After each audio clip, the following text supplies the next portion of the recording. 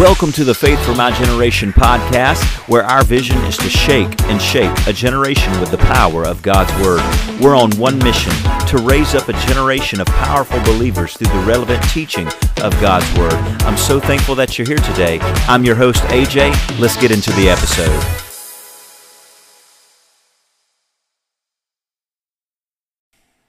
People can see what we do, they can hear what we say, but do they really know what we feel? Do they really know the intent of our heart? Maybe they do, maybe they don't. But God does. God knows the hearts of men. Why does that matter? We're going to answer that question today in today's episode. Good morning, this is your wake-up call. It's Wake-Up Call 087. He knows your heart.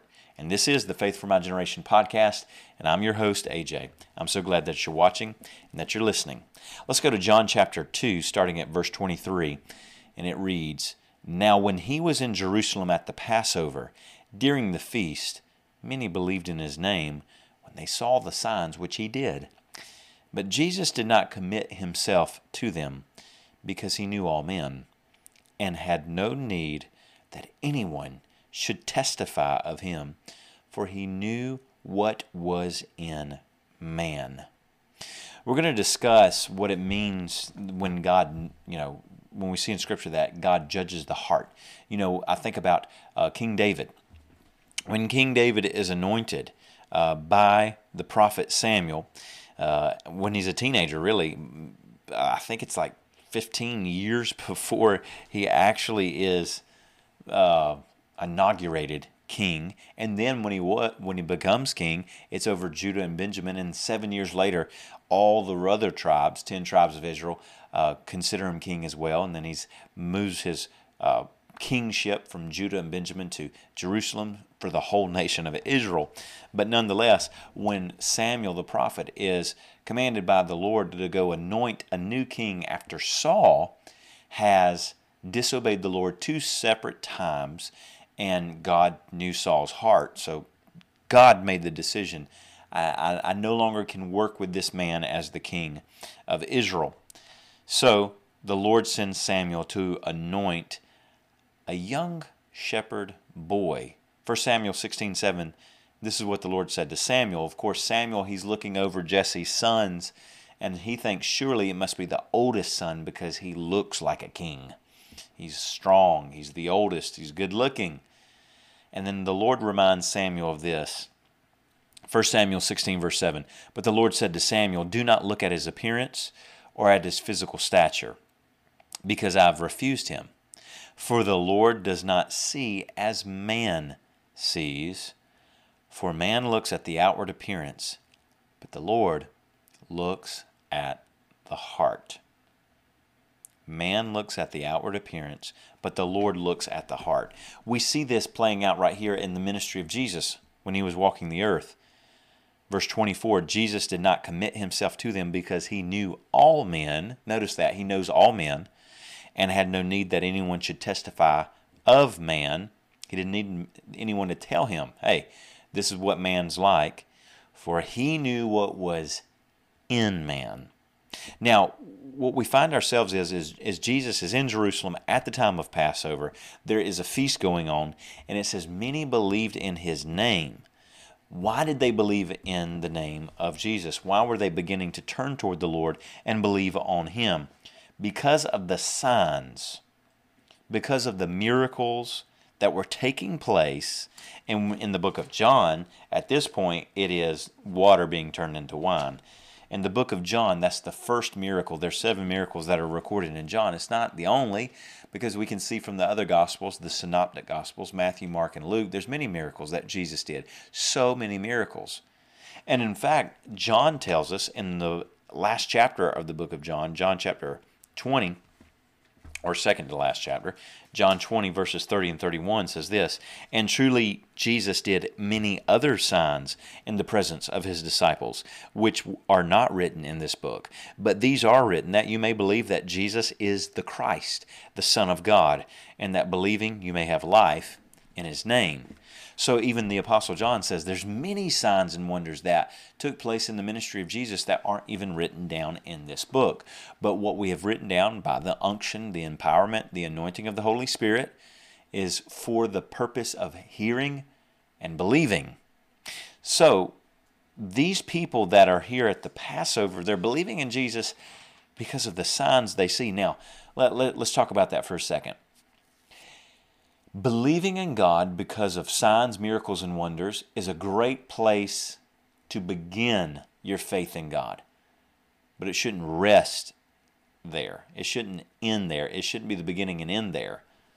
I can't remember exactly who said this to give credit to, but I heard Evangelist Ted Shuttlesworth Sr. Give this quote.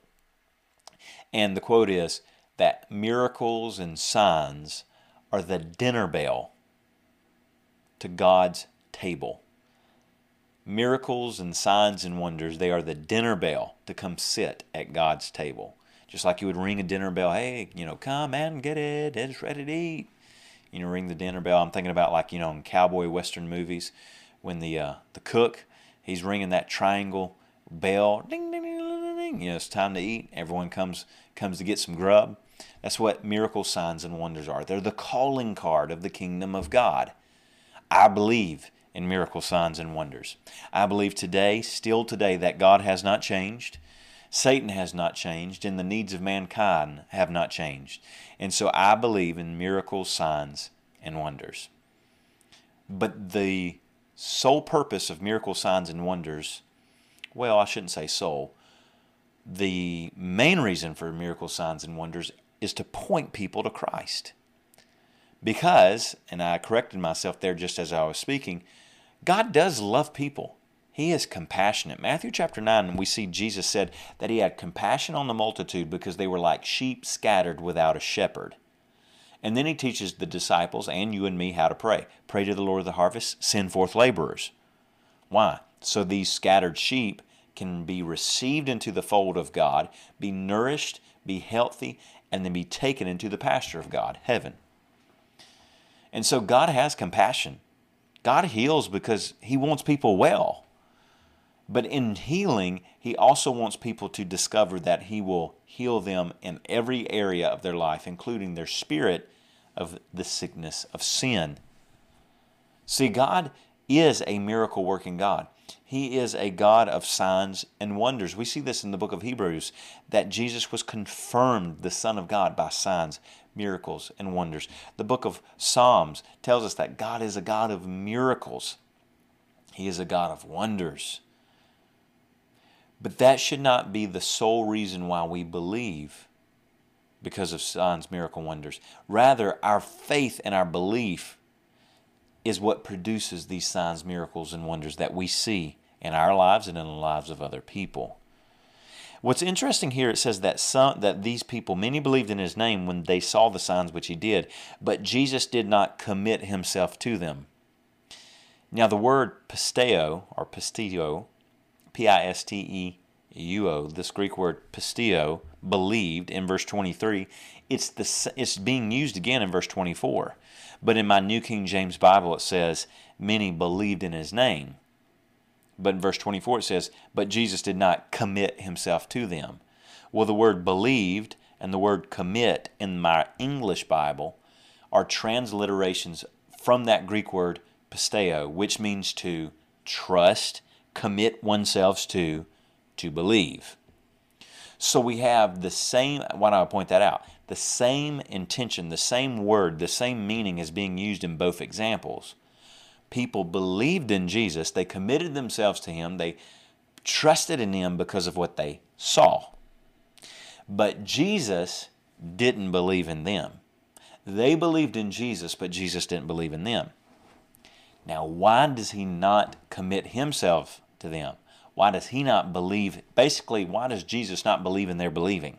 Really, that's what's going on. These people are saying, yes, we believe in you, Lord. Yes, we believe in you, Jesus. And Jesus is saying, I don't believe it. Well, we believe in you. Well, I don't believe you. Why does Jesus not have faith in their, if you will, faith? Well, Jesus tells us. But Jesus did not commit himself to or trust in or believe in them because he knew all men. He knew all men. He understands what is in man. He understands the heart of, generally speaking, mankind. He understands that though they may believe superficially today in him because of what they see, signs, miracles, and wonders, they may not believe tomorrow. And that's what's so unfortunate. We see it in the Gospels. There were people that believed one day and the next they didn't. It was very shallow faith. It's the last kind of faith you and I, the faith we want to have. We want to have deep, rooted, grounded faith in God. But Jesus knew the hearts. He knew the hearts. Revelation 2 verse 23 says this. It kind of starts in mid-sentence. This corrupt church of Thyatira, the Lord Jesus is telling them to repent and to get rid of this sexual immorality that is taking place due to this woman named Jezebel. And so I didn't just want to start reading verse 23 because it's kind of intense. Verse 23 says this, I will kill her children with death. You know, if I just started reading that, whoa, wow, that came out of nowhere. He's speaking of this woman named Jezebel, an adulterous, false prophetess who is leading other people into sin and adultery. And so basically he's saying, I'm going to kill her children with death. So those that are following her, they're going to be destroyed.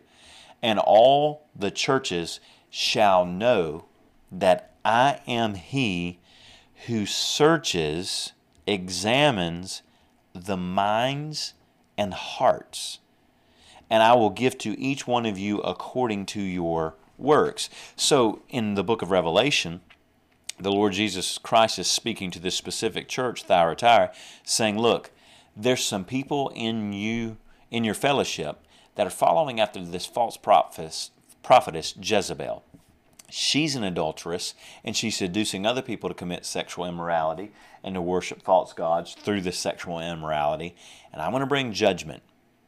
And I know exactly who deserves to be judged. I know exactly who to bring judgment against because I can search the mind and I can search the heart. Maybe these people were doing it in secret to where their own church family in this church of Thyatira didn't even know, this person or that person were committing these deeds. But God does, because if he can see your heart, then your actions are simply the outworking of your heart. The outworking of your heart. Your actions, what you say, what you think, what you do is simply revelation. It's simply display. It's simply showing what's in the heart.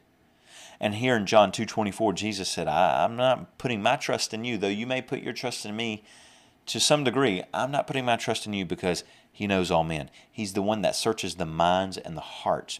Now, verse 25 says this, he had no need that anyone should testify of man. I don't need anyone to instruct me on man or how wishy-washy people are. And they are. People are wishy-washy. People can be for you today and against you tomorrow. That's why you put your faith and trust in God. Because when people change, God doesn't. Now notice this. For he knew what was in man. He knew what was in man. We can actually, it's real interesting. Let me just run off a couple of these examples for you. You can see all through the book of John that this displayed that Jesus knew all men. In John chapter 1 verse 42, it says this, he brought him to Jesus, and when Jesus beheld him, Andrew bringing his brother Simon, he said, thou art Simon, son of Jonah. Thou shalt be called Cephas, which is by interpretation a stone. So the first time Jesus meets Simon, he gives him a new name, Peter. In the Greek, it's Petros. So he gives him, or Petros, he gives him a new name, a stone, which is then revealed in Matthew 16. Hey, I'm going to build my church upon this rock, the revelation of I am the Son of God. And you, Peter, little rock, a chip off the old block, you got this understanding by revelation from the Father. But the moment that Jesus saw Simon Peter, he knows his heart, and he changes his name. How would you like that, to meet Jesus? And the first thing he does, he says, you know what, I'm going to call you a different name. But if he gives you a new name, take it. Amen. When he saw Nathanael, another one of his disciples, it says this, Nathanael said unto him, speaking to Jesus, can there be any good thing that comes out of Nazareth? Philip said unto him, come and see. And Jesus saw Nathanael coming to him, and saith of him, behold, an Israelite, indeed, in whom is no guile, or no deceit, or no craftiness. In other words, Nathanael, you're a straight talker. You say it like it is. You don't mince words, and you speak exactly what you're thinking. You're not deceitful. You're not crafty.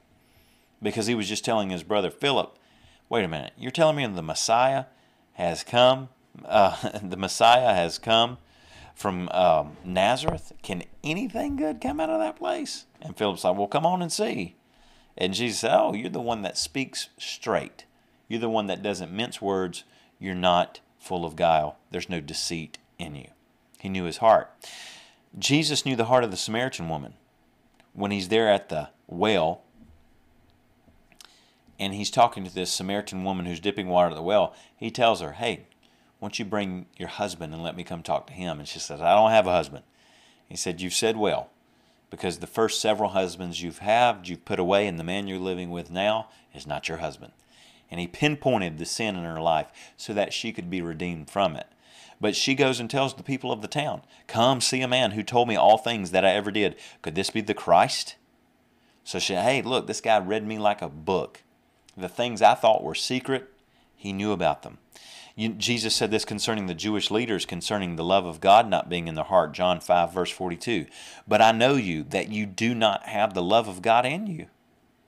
Jesus is speaking plainly to these Jewish leaders that are full of religion, but empty when it comes to faith in God. And he says, look, I know you guys. You may put on a good show. You may wear the best garments. You may look priestly. You may do the job, the task of priest and Pharisee and Sadducee and lawyers of the word of the Scriptures. But I know you, and there's no love of God in you. He spoke of the disciple. He spoke of Judas. He says this in John 6:64, but there are some of you who do not believe. For Jesus knew from the beginning who they were who did not believe and who would betray him. Speaking of Judas, but also speaking of other disciples that weren't truly believers. He says, look, I know some of you are following me. You're here. You're watching the miracles. You're listening to the teachings, but you don't really believe. And I already know it. He speaks to the adulterous woman that is brought to him in John chapter 8, and her accusers want to stone her to death. And he says, he without sin cast the first stone. And eventually they begin to drop the rocks and leave. And then he says to the woman, where are your accusers? And she says, they're all gone. He said, well, I don't accuse you either. Go and sin no more. Well, Jesus knew her heart. He knew her heart. He knew that when she repented, that she would do what was right and flee from that sin that she had been committed to. Jesus knew, in John chapter 8, verse 40, he says this, but now you seek to kill me, a man who has told you the truth which I heard from God. Abraham did not do this. You do the deeds of your father. He's speaking to these Pharisees and Sadducees. And he goes to tell them that your father is the devil, the father of lies. They get really upset about that. But he says, look, in your heart there's murder. I can see straight to your heart. You can say whatever you want to say. I can see in your heart you want to kill me. And they surely did everything they could to bring about his death, but it could not come until Jesus allowed it.